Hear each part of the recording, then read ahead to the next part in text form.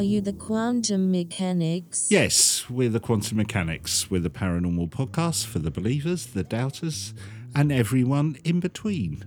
I've had a real Christmassy. I know this one will go out just before Christmas, but I've had a really Christmassy week this week.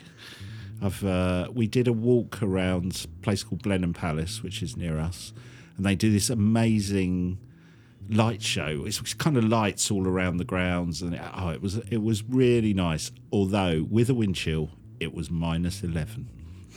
Yeah, I can well believe it. It is absolutely brassic. But judging by the weather forecast, when you hear this, it will be 20 degrees warmer. Yes, which is just mad. It is mad, isn't it? Yeah. But Blenheim Palace, it is beautiful. I've done that light show, and if you want to place it, it's the birthplace of Churchill.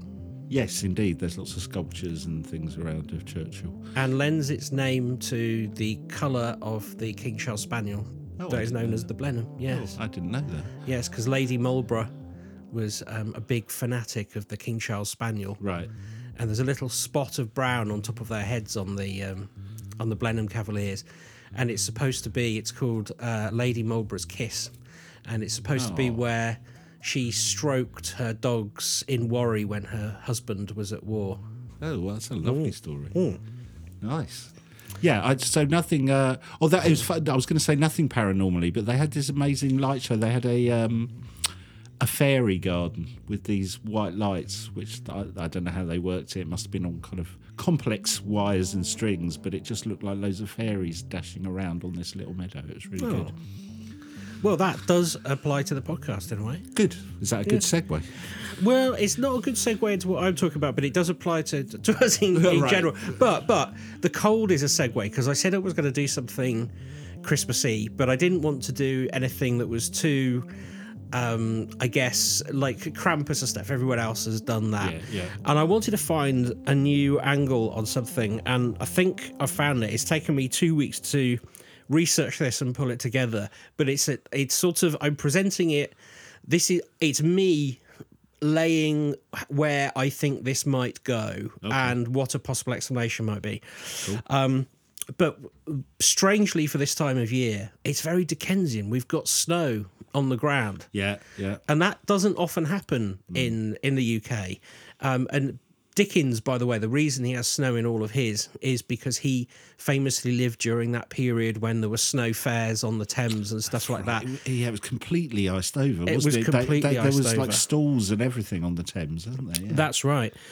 But this is where we're going to start, with a fall of snow, a very heavy fall of snow, on Thursday night, the 8th of February in 1855. And the residents of Devon woke up to find the devil's footprints. Ooh. Are you familiar with this story? I'm not, but I'm excited already. So the best way of getting you into this is... there's a great researcher called Peter Moore, and he wrote quite a comprehensive blog about it. And in that, he's recorded a letter that was sent to the Exeter and Plymouth Gazette. And I'll just read you the first bit because it kind of sets out the scene of where we're at. Sir, Thursday night, 8th of February, was marked by a heavy fall of snow, followed by rain and boisterous wind from the east, and in the morning, frost. The return of daylight revealed the ramblings of some most busy and mysterious animal, endowed with the power of ubiquity, as its footprints were to be seen in all sorts of unaccountable places, on the tops of houses, narrow walls, in gardens, courtyards, enclosed by high walls and palings, as well as in open fields. The creature seems to have frolicked about through Exmouth, Littleham, Lympstone, Woodbury, Topsham, Starcross, and Teignmouth. Its tracks appear more like that of a biped than a quadruped, and the steps are generally 8 inches in advance of each other, though in some cases 12 or 14, and are alternate like the steps of a man, and would be included between 2 parallel lines 6 inches apart. So... Wow. All across... Rooftops is pretty good, isn't it? Not only rooftops, but really perplexingly... there's a recording of like drainage pipes that are no more than 4 inches, and it's like the steps go in one side and come out of the other, Right. and they have no particular starting point or end point. They just, I mean, they do obviously have a starting point, but they just appear, Right. and then they just disappear. And in the first instance, when it was first recorded, eyewitnesses were coming in, and bearing in mind, this is a time, without the internet, and news travels slowly and usually via the means of either messenger or, in this case, newspapers. Yeah. And so it's initially reported that the prints stretched for 40 miles. Actually, turns out it was 100 miles around the South Devon coastline. And it was this unusual cloven hoof-like shape of the marks that made people have a connection to Satan. That's the very first thing they came. And I'm right in saying, from what you've just said, the 100 miles of footprints, was that in one night? Yeah. Wow. It all happened in one night. Wow. That's why it still remains a mystery. I mean, that's the spoiler. But we're going to look at some explanations, and then I'm going to propose another one, because there's some people doing some more recent work. But this idea of the devil's footprints really took a hold, because we're talking about rural, very Christian communities. And at this time, the church is still talking about the devil as being a actual thing, rather than what they might talk about now, which is just a sense of evil or wrong. Yeah. They use it as a metaphor of wrong and right. Yeah. But about this time, this author points out that Daniel Defoe had written an essay called "Of the Extraordinary Appearance of the Devil, and particularly of the Cloven Foot." So this is something that is becoming more and more in the popular culture. So outside of the church, we're beginning to see this in works of literature and in the theatre as well. People are taking this on board. And this frightened people. There's a report here of a Dawlish, in Dawlish, a group of tradesmen were so unnerved that they armed themselves with guns and bludgeons, and on the morning of the 9th of February set off in pursuit of the tracks. They walked from Dawlish to Luscombe, Dawlish Water and Oaklands. And it concludes, at length, after a very long, weary search, they returned none the wiser, which is sort of like indicative of that probably happened in a number of villages. That just happened to be reported to a newspaper. I'm just trying to imagine what the atmosphere of that would be like. Can you imagine? Because you get a few people together. I mean, we've kind of talked about mass hysteria in the past, but you get these groups of people together, armed, going out, literally trying to hunt down a devil. That's incredible. Yeah, that's right. Yeah, because I think there are references made to this, that like these are sort of these are people who are like, well, the devil's not coming to our town. We don't want to be the devil town. There's this very serious thought of, if there is an evil presence here, we should banish it. And to them, it feels real and like a haunting, because there is no other explanation. Right. There's some great images that people have drawn of these footprints, and they really are, people refer to them as looking like donkey tracks. And they are like donkey tracks. Donkey, because of the size, they are smaller than a horse. So typically they're like 4 inches by 2.5 inches, rather than, you could imagine a horse would be at least sort of 6 or 7. But there has this distinct ring, like a hoof mark or like a horseshoe mark, but not quite as definite as a horseshoe, hence it being the hoof. I guess it's like a natural mark rather than like a horseshoe artificial mark. Yeah, that's right. It does appear to have been made by an actual cloven hoof. I wonder what size that would make the inhabitant of those cloven hoofs. I guess it depends, whether it's tippy toes or... Because I'm thinking back to those kind of images of the devil, almost goat-like images, that actually the size of the hoof that you're describing could be quite a big entity, couldn't it? No, that's right. It could. And so today we would take a look at the depth of the print to ascertain the weight of the animal. Yeah, of course. And probably measure the distance between prints to gather the gait and therefore estimate the length of the legs. People didn't do that. Yeah. And it's important, when I read out at the beginning that it had snowed heavily, then rained, then frosted, there is a distortion to some of these, more in some places than others. Right. And this is something that people use when they come up with the explanations that we'll come to later. Right. But some of the London Illustrated News start getting people sending in suggestions as to what could have caused this. It really does capture the public's imagination. So somebody says, birds could not have left these marks, as no bird's feet have the impression of a hoof. Or even were there a bird capable of doing so, could it proceed in the direct manner above stated? Nor would birds, even if they had the donkey's feet, confine themselves to one direct line, but hop here and there. But the nature of the mark at once sets this aside from being the track of a bird. And a lot of hopping to do over 100 miles in a night. Yeah, that's right. Yeah. If you go with the theory there's a bird with a kind of cloven hoof. But the reason this newspaper article or this letter gains a little attention is because it's pointed out in the editorial around it that the writer of that particular letter had passed a 5 months winter in the backwoods of Canada and has much experience in tracking wild animals and birds upon the snow, and can safely say that he has never seen a more clearly defined track, or one that appeared to be less altered by the atmosphere than the one in question.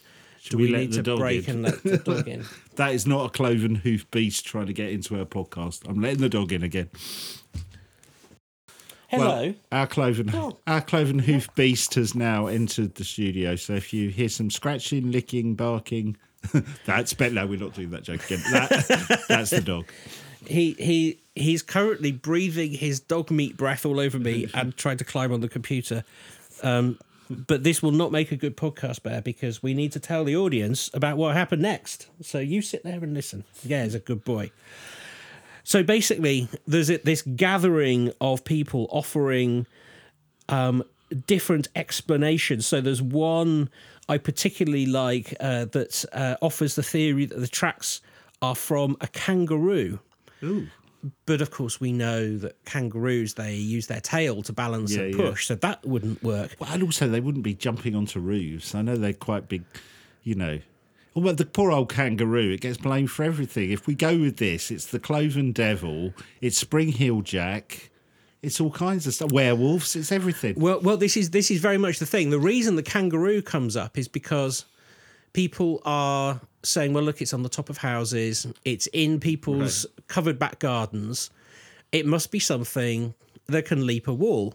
So they go kangaroo. Although I'm no David Attenborough, but haven't they got like big I've long completely feet? misunderstood who I'm doing this podcast with. They got big long feet though, haven't they? Well, yes, but what they're saying is that there's the point of sort of execution of the jump is at the end of the foot, but they completely miss that the tail is crucial to the jump. Yeah. And I really like the fact that this person makes a bit of an argument that it might be a kangaroo, but then goes on to say, or it could be a wolf or another beast escaped from a travelling menagerie. I love the way he's just kind of run out of arguments and gone, all right, okay, I've talked myself out a kangaroo. Right, it's a wolf. Yeah.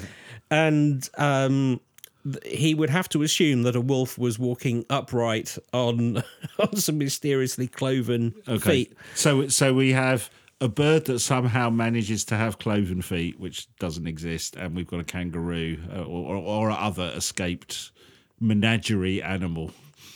That's right. And I suppose all of this comes down to the fact that who is the first person to report and who is recording all of this stuff, because we have to be careful of third-hand accounts. And that is actually quite difficult because a lot of it is relayed from, oh, this person saw this letter and therefore said this.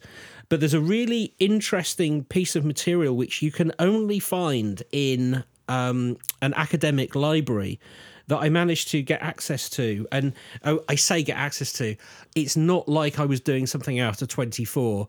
I just had to ask the right people. Anybody can get this. You can get it as a PDF. I had this vision of you as Nicolas Cage from National Treasures. Well, I was trying to find, who might have said something accurate about what was actually discovered. And then we go back to good old Fortean times. Charles Fort wrote a book called The Book of the Damned, which you probably all know, in 1919. And there was a man who helped him put that together called Mike Dash. And Mike Dash has put together probably the best, I guess, collection of source material on this particular event that anyone has ever achieved. So it's huge. It's a huge piece of work. So obviously I'm not going to go through it, but I wanted to point out some of the things which are consistent that we can sort of say with surety that happened. So we know that there were direct eyewitness reports from 30 locations across the county, and there were one or two in Dorset as well. Now, if you're not familiar with the layout of the UK, Dorset is really close to Devon. It sort of tucks in to the side and slightly underneath it, so that isn't unusual. And all of the evidence points to the fact it was left by a single, I say creature, but entity. But the incredulity is that when you put all of those sightings together, it is 100 miles, and it is in one night. Wow. And there's this very interesting bit where this is a first-hand account again from what the footprints looked like, and this is a handwritten report from the scene, if you like. And these are the exact words. Sometimes the prints appeared cloven, sometimes not, and the stride was tiny, almost mincing, at between 8 and 16 inches. I love a mincing devil. The circumstances were unusual. Devon, and indeed much of Britain, was in the grip of an especially severe winter, one so fierce that the thermometer was 1 degree lower than had been seen before, even by the oldest inhabitant. And the River Exe and the River Tyne froze over for part of their length, allowing games and on one occasion a feast to be held on the ice. See my callback there. Yeah, I do. I'm starting to feel a bit wussy about moaning about minus 11 wind chill. So the accuracies of the snowfall were that it fell heavily at about midnight on the night of 8th to 9th, which we've already established. And then it's true that towards dawn the temperature rose and there was rain, but the thermometer then fell once more and there was a frost at dawn. And these are circumstances in which trails and footprints can be considerably distorted by the process of thawing and refreezing. I was thinking about that, actually. That did cross my mind. Yeah, and so this is why various people start sort of suggesting outlandish ideas, like trying to prove that the tracks of a normally motivated, using the term in its correct way, otter right. with 4 legs, the tracks could be left, melted and refrozen to form these peculiar shapes. But it still doesn't understand it still doesn't explain either why one otter would bother to do a 100-mile circuit, or was not even a circuit, a single 100-mile journey, why the prints appear and then disappear, and more importantly, how had they never been seen before? Because otters, particularly at that time, were not incredibly uncommon, and snow was not incredibly uncommon, and it isn't uncommon for footprints to refreeze. If you walk around town now, and some of the footprints in the snow here have defrosted somewhat when the sun hit them during the day, and then have refrozen, and you sort of get that shiny aspect to the bottom of the footprints, which makes them slippery. But again, I wouldn't have thought an otter Like, back to my Attenborough-ness, I'm not sure an otter would go on a roof, would it? Or would it? I don't know.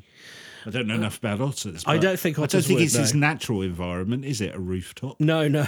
But there's one man who collects more information than others, and this is the Reverend Rowe of Mary Church, who retained a distinct recollection of the event. And he's got a slightly different take on it. And I think this is interesting, but it doesn't answer anything. But he said, recollecting the events of the 9th of February from a distance of 40 years. So this is an interview with him, towards the end of his life. Several witnesses added further details, which might or might not be accurate. One heard how the hoof prints had been discovered to alternate at huge but regular intervals, with a mark like that left by the tip of a crutch stick. So what he's implying here is that there's a group of japesters. Right. And the other thing that he says is, the same gentleman was also spun a scary yarn about an attempt by a local hunt to corner the beast that had made the prints, which was cornered in a wood near Dawlish, but left unharmed by hounds that came back baying and terrified. So, those two accounts, particularly if they're from the same man, one seems to be suggesting jape, the other seems to be suggesting there was a beast. Lots of people did advance the theory that it was a prankster. Somebody very seriously tried to recreate some of the footprints using stilts and showed how a man could use stilts to create similar hoof prints. But, again, it's like, I'll tell you what, I've got a really good prank. It's bloody freezing out there. It's snowing. Let's get the stilts out and travel 140 miles in one night. It'll be a right old laugh. Yeah, Frank, how do you feel about climbing up on that roof? I'll pass the stilts up. You're right there, Frank. You would think it would be impossible not to either slip over, have to dismount and remount when you're going over a hedge. It would leave human footprints. It definitely would. Yeah. So we then look at probably the most outlandish explanation that was ever put forward. What? Not cloven-hoofed birds. There's one more. Weird. Aside from the devil. Now, this is a novelist who I hadn't heard of, and only died in 1988, Geoffrey Household. That's a great name, isn't it? That's a great name. He's got a household name. You beat me to it. You've got to wonder what his ancestors were doing. Do you think... Well, it'd be interesting to trace the history of the phrase household name, wouldn't it? Actually, yes. Could come from him, right? For all we know. That sounds like one for James. It does, yeah. Mystery Hour will call in. By the way, hello, James. I saw him at the weekend. I was thinking of James O'Brien's Mystery Hour. Oh, no, I was thinking James from the Norman. Yeah, that's even better. More likely to happen. So he says an experimental balloon produced the devil's footprints. Can you imagine how a balloon did it? Hold on. No, that is more ridiculous than the devil himself or a cloven-hoofed bird. He claims a balloon? Yeah, he claims the balloon was kept at the naval base in Devonport Dockyard, and it somehow got free and set off on a journey across the countryside. The balloon carried 2 shackles at the end, and these caused the balloon to continually dip down. It was these shackles making frequent contact with the snow that pitted Devon with its trail of curious marks. Household source was one Major Carter, a local man who'd heard the story from his granddad and was an employee at the Devonport base. Carter's grandfather told him that the incident had been hushed up because the balloon had damaged conservatories and shattered greenhouses and windows. Oh. The balloon finally ceased its flight at the East Devon town of Honiton. I love that. I love the fact that back in those days, so, in America, if you buy into the conspiracy theories, they're covering up an alien craft crashing at Roswell and alien beings are being kept at Area 51. The Victorian British version is, a little balloon escaped with a couple of prongs on the end and damaged a conservatory. That's brilliant. Right. And We got to hush it up. and that idea of, why have we got to hush it up? Because somebody's conservatory got broken. It's brilliant. So British, isn't it? It's so British. And I know I get the feeling that people would come out and go, oh, well, look, we're sorry about the balloon thing. Yeah. And curiously, there is no reporting in all of that large body of academic work. I cannot find a broken conservatory. I was quite surprised to find 1855 had conservatories. I didn't know that they did. I've just got this idea, though, of some kind of military captain on his deathbed. It was a balloon. Da, da, da. It's not going to be the best kind of movie ever, is it? I just like, yeah.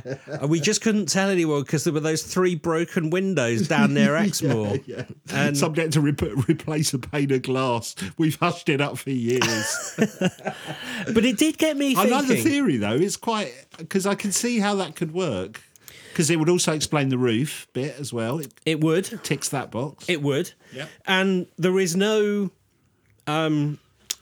suggestion in that theory that when the marks get to the edge of like a tunnel that's too small, that yeah, how's that work?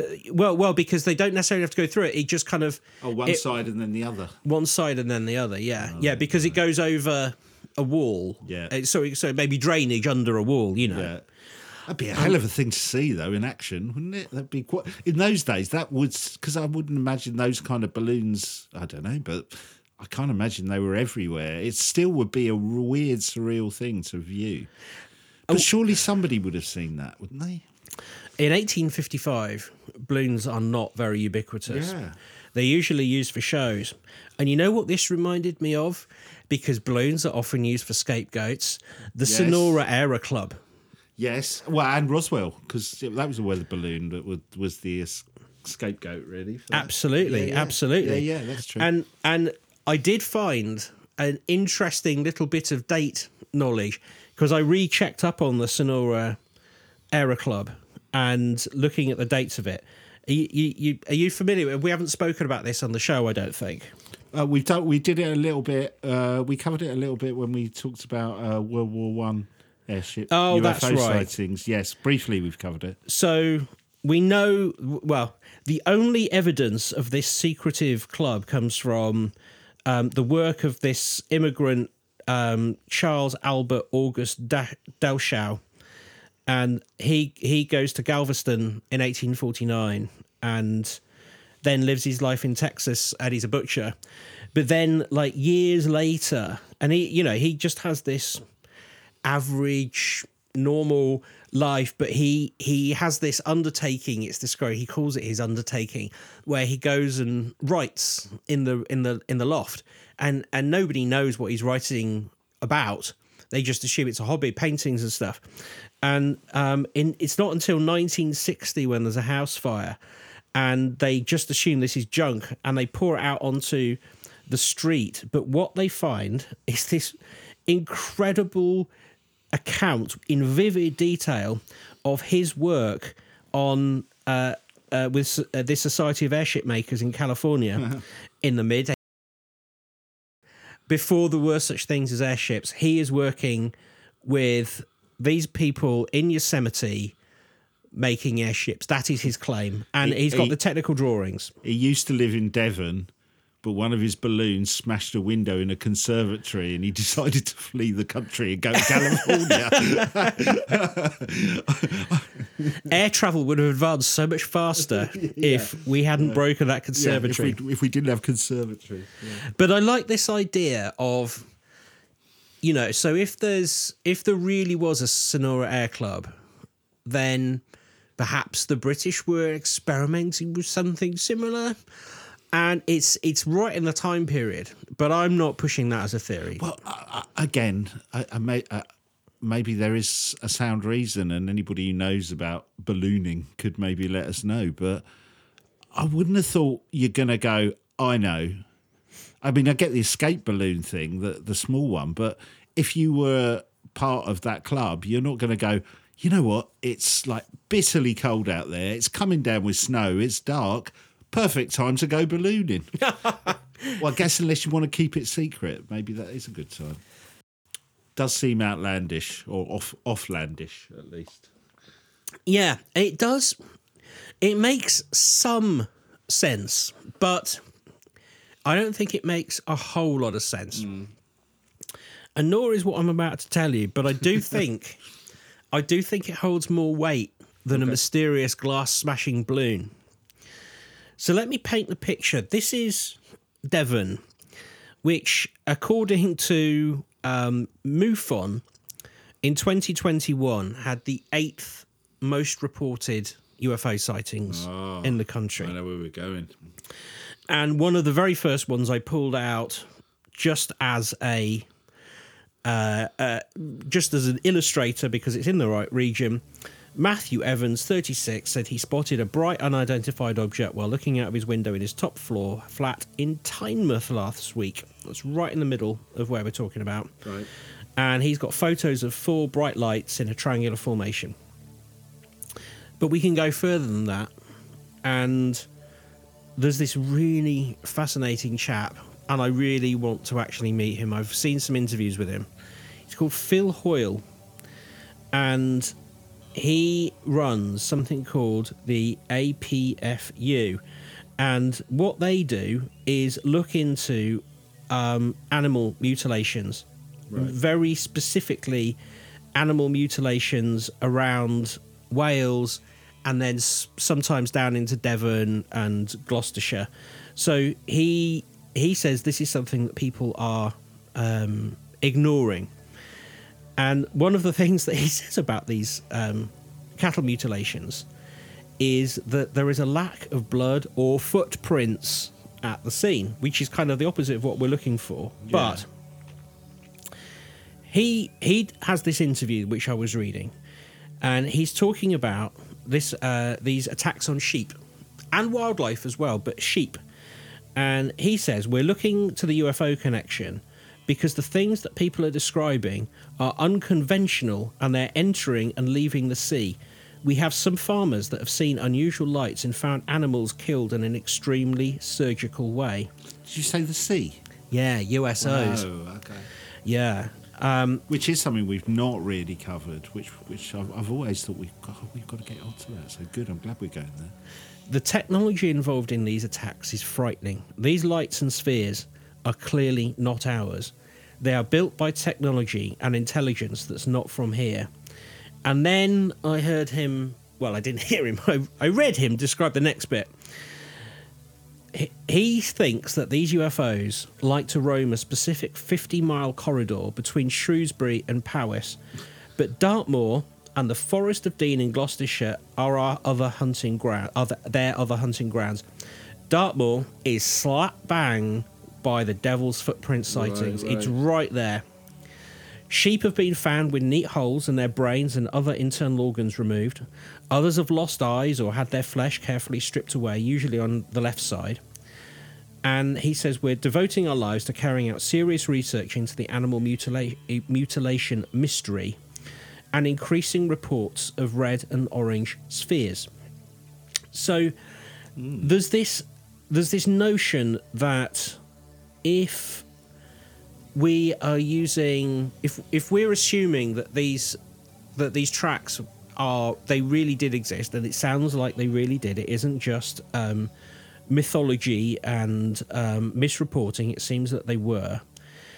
Then perhaps they are made by the accidental outpourings of some UFO, perhaps. And we're not the first people to have said that, despite me saying I was drawing this line. There's only one other person that I can find that has drawn a direct comparison with this. And so in terms of the prints, are we saying, well, I guess we don't know, but you could see the craft themselves could be making the imprints, the inhabitants of the craft could be making the imprints, or I guess it depends how they kind of carry these things off, the animals itself. That, you know, this is weird, this is a leap, but you could kind of go, okay, well, maybe a sheep's hoof could make it ways onto a roof in that scenario. That's if it's right. being lifted up.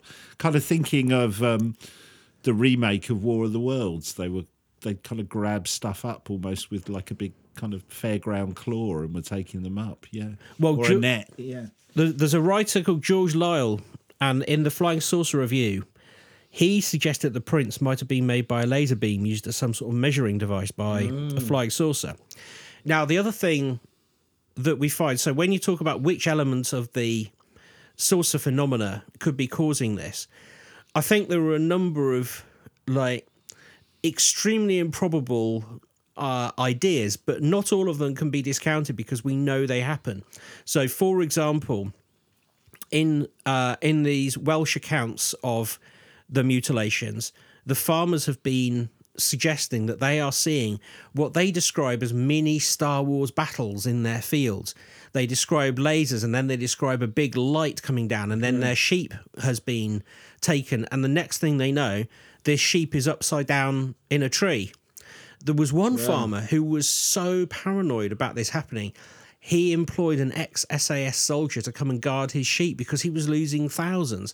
But he has gone on record and swears that he saw these lights and movements happening. Wow. Now, the other thing that obviously happens with these things is the movement. Can I go back to the sheep, actually? Yeah. Are you saying that's happened, or he was worried about that happening? No, that happened. So sheep in trees. Sheep in trees. Wow. And not only sheep in trees, really peculiar behaviour, like a whole field of bullocks going completely missing and then reappearing moments later inside a locked barn. Wow. So they're all out grazing. Genuinely, this is a shorthanded account. They're all out grazing. We know bullocks. It's not a rude word. Yeah. There's 100 of them, let's say, more or less. Farmer turns around to get something out the tractor, all gone. Panics. Like, where the hell have they gone? I've lost my bollocks. He's looking around. He hears this noise. There is a locked winter barn. All these bullocks are inside it, but it's not big enough for 100 bullocks. They are crammed in there like sardines. I think I've heard this story before. He opens the door and they pile out. They don't want to be in there. It is not possible to round up 100 bullocks into a barn not big enough for them and push them in. Even the most skilled dog could not do that. Yeah. And so maybe what we're dealing with is, so if we are sort of, if we say that Roswell was an alien crash, I'm not saying it is, but their technology fails. Perhaps their technology, it was causing a peculiar pattern on the ground because their measuring devices went wrong, or even something as bizarre as some sort of probe was carrying a cow and its feet were dangling down. Now, I know you're all going to say, oh, well, it wouldn't leave hoof prints, and I think there's a problem with that. But there are various ways and means that a UFO could have made it. And with all of these sightings and being in the right place of the UK, it's an intriguing thought. Well, and also, it's also making me think about what we were talking about last week with alien replicating probes. Because we were talking about the fact they could, I mean, these were micro nano probes, but they could be bigger than that. And we were talking about they might replicate and swarm together. Now, if they were looking for something in that area, they could be landing and travelling around and acting like a probe would be, because there wouldn't be a logic to that. Well, there would be, but it would seem to everyone else there's the random pattern of these things. So, similar principle, yeah. There's another guy. He has an interesting theory. I'm not going to leave the UFOs, but he's called Peter Colosimo, and in 1985 he published a book all about the Devon hoofprints, and his conclusion, and I do like this conclusion, I'm sorry, it was published in Milan, his conclusion that it was made by a creature similar to the Loch Ness Monster. Because we all know what the Loch Ness Monster looks like. Yeah. It was never translated into another language. Right. Hey, there's a Loch Ness Monster on the roof. Yeah, there is a Loch Ness Monster on the roof. Now, I think the thing that would have been most useful is if we had been able to see what these prints look like. Well, probably more useful would have been an actual sighting of the thing that made it, but I'm assuming there's nothing there. There's no reports of that. No, there are no reports. Which is of that, mysterious but- in itself, in a way. But I can help you with a photograph of the prints. Well, not those prints, but they're back. Oh, well, sorry, they've returned. Yes. So in 2009, and I love the Daily Mail called it Satan's footprints. Right. But this woman in Devon found a similar set of prints. Her name is they call her Grandmother Jill. And she said, which has a certain degree of 76, credibility. Yeah. She lives in Woolsery, Devon, Right. and she took a photograph of what she thinks are the same cloven hoof prints going through her garden. I think I might have seen these. Can I have a quick look? Yes, I've seen these. I mean, yeah. Normally we would say we'll put pictures of these up online.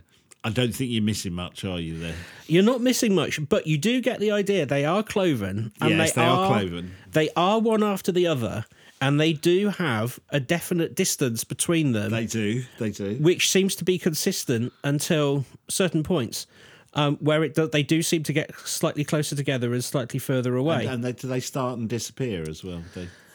So they sort of start at the end of the garden and peter off into the field. Right. It's not 100 miles, Yeah, and it is more easily explainable. But I like the fact that it's still there. it's still there. But they're not the only ones either. And again, if I was a copywriter for the tabloids, I might go for Devon and hell. Now, you should probably be right for the Daily Mail, because that was a very lazy article. I did find some other source material, so I know that it wasn't just what I now know is called yellow journalism. It wasn't that. It really was they picked it up off a local news source. Right. Just ran. And just ran with it. I still... There's so few of them, I still think it's feasible that a goat can walk on its hind legs for that amount of time. But... there's some in 1945 in Belgium, and on January the 10th of that year, so in the snow on a hill behind a place called the Chateau de Morveau, there's these hoof prints, and they're 2.5 inches long by 1.5 wide, so they're slightly smaller than the ones that are seen in Devon. And they're encompassed by a series of a pair of two prints 9 inches apart, that then formed a perfect single-file line of tracks spaced 12 to 15 inches apart, as if whatever had been making them had been hopping along. And the tracks wandered for several miles across hillside, forest, fields, a stream. The ones in Devon crossed the river. And strangely, they went over some very deep snowdrifts, yet there was no sign of an animal's body sinking within the snow. Only those odd footprints perched atop of the frozen white snow. Right, which would suggest either something supernatural or quite light. Yes. So you make a good point, because the author of this report points out that there were two very specific theories for this, and they gloriously alliterate. Some people swore it was a goat, and some people swore it was a ghost. And and neither could agree with the other. You got the believers, you got the doubters. You got the goats, or you got your ghosts. Yeah. So it isn't a unique event, and it does seem to happen not just in Devon but in other places. Although Devon has this most marked event, and the intriguing thing about it is that not one explanation really offers us a way forward to kind of go, stroke my chin, yeah, that sounds like the most reasonable one. I mean, see, some people say that it was so people, said it was a donkey. You go, that can't be a donkey. Donkey's got 4 legs. And then some people said, but what if it was a very precise donkey who was walking in the footsteps of his own footsteps, if you see what I mean? So it appeared to have only 2 legs. I did think about that. And then you go, but it's on a roof. Yeah. And I've never seen a donkey in a snowstorm jump up on a roof. Yeah. And continue directly from the route that he left the ground. But it's also the amount of miles travelled it's the roof and the amount of miles travelled that are the big one. I mean, I was thinking, out of everything you've said today, I, for a kind of skeptic point of view, things that are hitting me are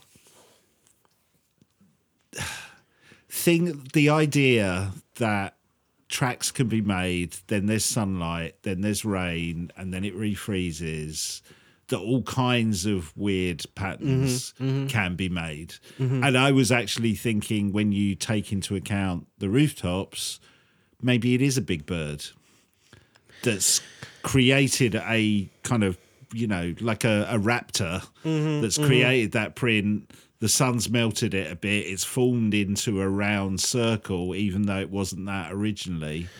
And it's multiple birds over multiple areas. And it's a weird phenomenon caused by, strange weather conditions.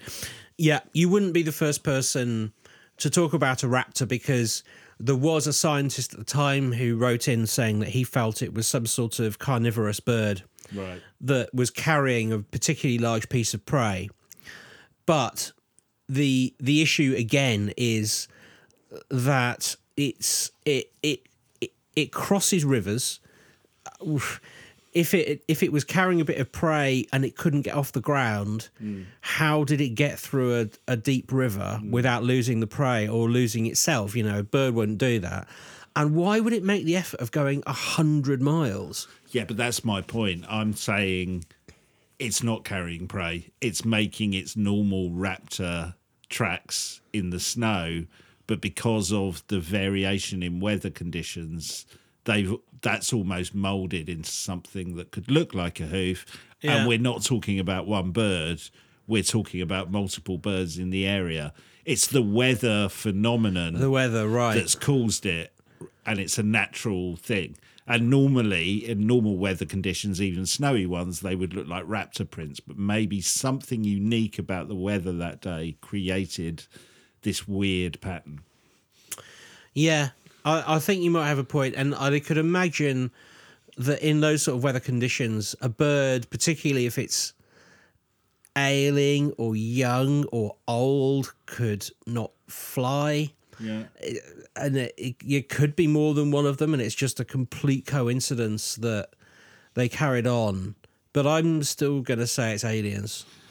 Well, there is one more theory. I know the timing's wrong, but the only hoofed animal that I know that could be on a rooftop. Dasher, Dancer, Prancer, Vixen. And the other ones. Rudolph. Jennifer. Yeah. And David. Yeah. Yeah, that's a good shout, actually. I know it's February. Maybe they forgot a few past. Maybe they forgot Devon and Cornwall. And had to go back. They had to go back. I got back. They slept for a bit. It was hey, we're getting all these letters from Devon and Cornwall. Nobody's got anything. Hook up the reindeer. We're off out. Well, that's as good an explanation as any. Yeah. I mean, am I more convinced of that by my aliens? I mean, they're both as unlikely, but I think if I was going to go for, I think the weird weather is probably where I'd probably throw my hat into the ring if I had to make a choice. I like the alien theory though, because I love that concept of, we've covered it a few times on the podcast, but I just love that idea of being able to see this incredible alien technology in that time frame of the 1800s, or we've gone back as far as the 1500s, even earlier, just to see the contradiction between those two things, those two, Yeah. the technology of the planet and the technology of the aliens would just be incredible. So I think my heart would like to lean to some kind of alien explanation. Well, I got two more weird footprints in the snow. Go on, go for it. These particularly caught my eye. I hadn't realised that the Indian Army tweeted on the 9th of April 2019 that they had discovered the footprints of the Yeti. Oh. Yeah, one of their mountaineering expeditions, 32 by 15 inches, and they posted pictures of them. They're quite good. Again, it's one of those things you'd love to believe it. I like the fact it's the army doing it as well, because I know we've said it a few times. It's to kind of officially publish these things is I always find really strange from military and police bodies. Like individual accounts, you can probably explain away, but somebody publishing these is interesting. Well, I did have a look to see if they'd ever said it was a joke, and they, as far as I can tell, they never did. Although you should read the responses. Really? Yeah, everyone's like, what are you talking about? Are you mad? But they do look... I mean, it's either an elaborate hoax and you'd wonder why the Indian Army were doing that, or it was something real. Yeah. Another one, though, that wasn't an elaborate hoax, as far as anyone knows, comes from 1840, and it's from the remote Kerguelen Island. Kerguelen? I'm going to say Kerguelen Islands of the southern Indian Ocean. And according to the description, these are windswept, rocky, treeless, frozen islands. And they're surrounded by really rough grey waters. And they are 2,051 miles from the nearest trace of civilization. And Madagascar Island, making one of the most isolated places on Earth, and earning the islands their nickname, the Desolation Islands, which... Right. Yeah. It's going to be tough for the tourist board, isn't it?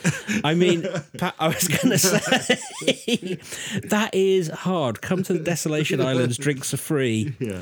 I didn't realise it's the only plant life here is the chili. Oh, really? Yeah.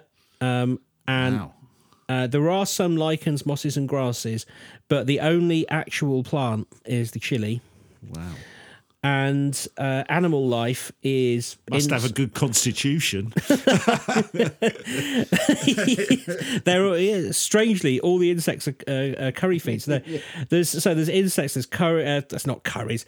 There's seals, some seabirds and some penguins, and some feral rabbits, cats and sheep that have been introduced by passing ships. I always feel really, really bad for the cats that get off the shipwrecks. Oh, thanks, guys. What am I supposed to do with this? Yeah. But it was in that May 1840, Captain Sir James Ross found himself on these shores as part of an expedition to catalogue the plant and animal life of the archipelago's main island of Grande Terre, which I think just means big earth, doesn't it? Yeah, or big ground. Yeah. The island was described as mostly being a barren, lifeless wasteland of sparse lichens, moss, etc. Yes, we know this. No land animals at all. Indeed. They've all been killed by the chilies. Yeah.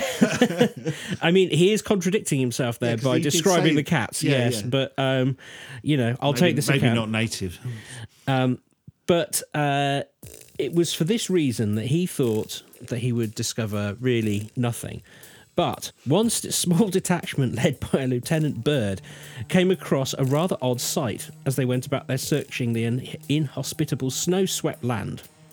There, in the freshly fallen snow, was a line of horseshoe-shaped, hoof-like tracks measuring 3 inches long and 2.5 inches wide, which meandered through the snow for a while before disappearing into a rocky area without snow. Since the island had proven to be devoid of any large land animals, the expedition had no horses or ponies. It was baffling, apparently. That is quite bizarre. Now, I think that is more convincing in a way than the Devon one, because if you then sort of assume that there's, okay, some people did suggest rabbits. Okay, maybe there's a rabbit. Cats is a good shout though for the one, the theory I was talking about, because Cats they is do a go good on one. roofs. Yeah, they do. The only issue with that, I suppose, is that we're not dealing here. So the weather conditions aren't recorded. But if it is a desolate, snow-covered place and the cats are scratching a living from birds And eating chilies. and they're the first people to invent wild bird korma. Where is this coming from? What is it doing? Why would a cat footprint suddenly look like a bipedal set of hoof prints? And that, for me, in the world of devil's footprints, That's a really there's some real credibility there to that one. particularly as it's in the Desolation Island. Yeah, well, it's that fact, isn't it? The lack of any, major diversity of wildlife. Let's put it that way. Well, as you can imagine, some of his crew did not like this at all, and they took it as a sign that things were not going to go well. I can see that would really spook a crew, wouldn't it? It would really spook a crew. And I think he had a great deal of difficulty explaining it. In fact, I had one account where the ship's holy person, who I'm assuming is a vicar, had to bless everybody that was coming back aboard the ship because they were worried that they had come close to evil. And this, again, of course, is this... I got this vision of them coming back going, there's something weird out there, and the guy going, oh, bless.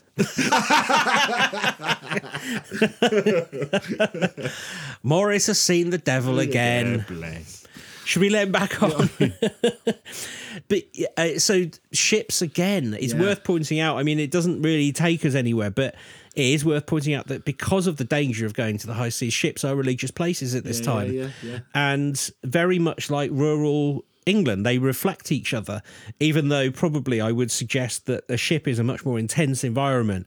And during the time of a storm, you probably want to sit as close to the vicar as you possibly can. Yeah. And well, also, I think the way you described the island and the location, just that feeling of the lack of wildlife. I think if you were visiting it for the first time, you'd almost think this place is cursed. Yeah. And you eat one of the fiery chilies and you're like, oh my God. Yeah, you know what I mean? Yeah, no, I get that. That's really interesting. Incidentally, I did come across a reason why the chilies are there. Yeah, I was thinking that. Go on. Oh, it's because, the best guess is that because chilies are designed to be eaten by birds, because birds don't have taste buds, so they dissuade every other animal from eating them. And of course, a bird going on a migrationary path spreads the chili seeds. Yeah. Wow. And so they start growing there. Yeah. And of course, there's no natural predators apart from the other birds, of course. But penguins are not going to eat chilies. So, wow. I think it's reminded me. I was going to tell you actually. A friend of mine's son has just come back from South America. I think he's a student. He's really into his wildlife, especially kind of scorpions, and so he'd gone there as a kind of expedition in the jungle. And it's not been confirmed yet, but they think he's found a brand new species of bat, or one that's never been recorded. Wow. Yeah, it's quite rare to find a cloven-footed bat. But it's interesting. If your story had started with this thing on an island, almost that narrative could work quite well. I'm thinking a cloven-hoofed bird could exist in that kind of environment because, you always think, I think we've done something before on kind of how little of the planet's species has been found, but it's generally insects and, plant life and things that are quite small, but, mammals are quite rare, I think, to find. Yeah. I think that's very true. I think there's some people who believe that there was an extinct Australian animal that they thought was extinct, which come back, but. And there's a batty person I was reading the other day who's going to see if they can track down a dodo. They're convinced they're not extinct as well, but Right, okay. good luck to them. But we'd have to stop using the phrase "dead as a dodo." Yeah. I'd like to see a dodo. Weirdly, I was having this. That's quite odd. I was having the conversation about the dodo with my son in the car today because he was saying. I don't know where he's got this from, probably some YouTuber who's making it up, but he said there's some move afoot to kind of clone a dodo from DNA. Yeah, there is, yeah. Yeah, and so he's not making it up. And I was saying I'd love to see one. It'd be quite... There's a dodo at one of the Oxford University museums that still has some flesh on it that's been preserved. And there was a thought there'd be some DNA in there. And in fact, this is going to be a whole other episode because I discovered the other day, we think that we find dinosaurs just completely bereft. Sometimes they find them with bits of meat attached, like it's sort of been preserved in permafrost and stuff as well. Wow. And I need to look into that. It was just a passing article. I thought, I'll file that for later. Yeah. So, but look, I'm going to leave you all to do your Christmas shopping, but just think, if you wake up and it's covered in snow outside, have a look for single file cloven hoof prints. Yeah. Careful when you're getting up on the roof. Or going over those walls. Yeah. And if you see that there are some mating weasels or a giant clod-footed bird that's doing it or a UFO, please get a picture because I really want to know what is up to this, what is causing this mystery. Similarly, if a small helium balloon cracks a pane in your conservatory, we want to know about it. To be fair, I think the implication was it was a man-carrying balloon. That's what they call them, right? Man-carrying balloons. Like those man-carrying aeroplanes. Yeah. I don't know what the word is. I'm going to call it a man-carrier. Yeah. People carry. We call people carriers cars. Yes, cars, people carriers. But yeah, I think that is fascinating. And that part of Devon... There's so much there, isn't there? There is so much there, yes. There's so much there. Well, that's fascinating, and I like that journey through the different causes, maybe. But I like the fact you expanded it out into other parts of the world was really interesting. And now I've now got this vision in my head of the island with the chilies, and it's probably nothing what it looks like, but I've definitely got a kind of image in my head of it. It's just got one devil-like being sat there going, nobody visits me. Well, yeah. Every time they come here, they leave me a cat. Yeah. I don't even like cats. I'm a dog person. Just like, I hope 10 foot round Scott bonnet everywhere. Well, look, I hope we're not going to have another episode this side of Christmas Day, so I hope everyone has a brilliant Christmas if you're listening to it this week that it's out. Thank you all for all your support. Yeah, thank you. It means a lot. Next year will be our 4th year doing this? Yeah. Blimey. Yeah. And we may, if we're lucky, we don't know, so maybe spread the word and help us. We got this vision that we might be able to hit 100,000 downloads by the end of the year. It's going to be tight for us to do that, but if you can recommend us to anyone and help us out on that front, that'd be great. Or listen to some old episodes even. And also thank you to you lovely scamps who, whenever anybody asks on the Witch Farm account to recommend a podcast, you always recommend us. That is much appreciated. It does make all the jolly difference. Yep. But I'll also say to you, that's a very good podcast. It's a very good podcast. Excellent. Well, look, have a great Christmas, and we will see you next time on the Quantum Mechanics. Ho, ho, ho. Ho. That was more like the Green Giant. Sorry about that. Merry Christmas, everyone. The Green Giant, wasn't it? Merry sweet call, everyone. Well, I've got to get out of these green... Well, what are they? They're sort of like a loincloth. Yeah, you look like an overweight Peter Pan. That's only really insulting. I didn't mean it. That's why my girlfriend loves me. That's how she calls me. You should see my Tinkerbell. Anyway... We'll see you later. See you next time.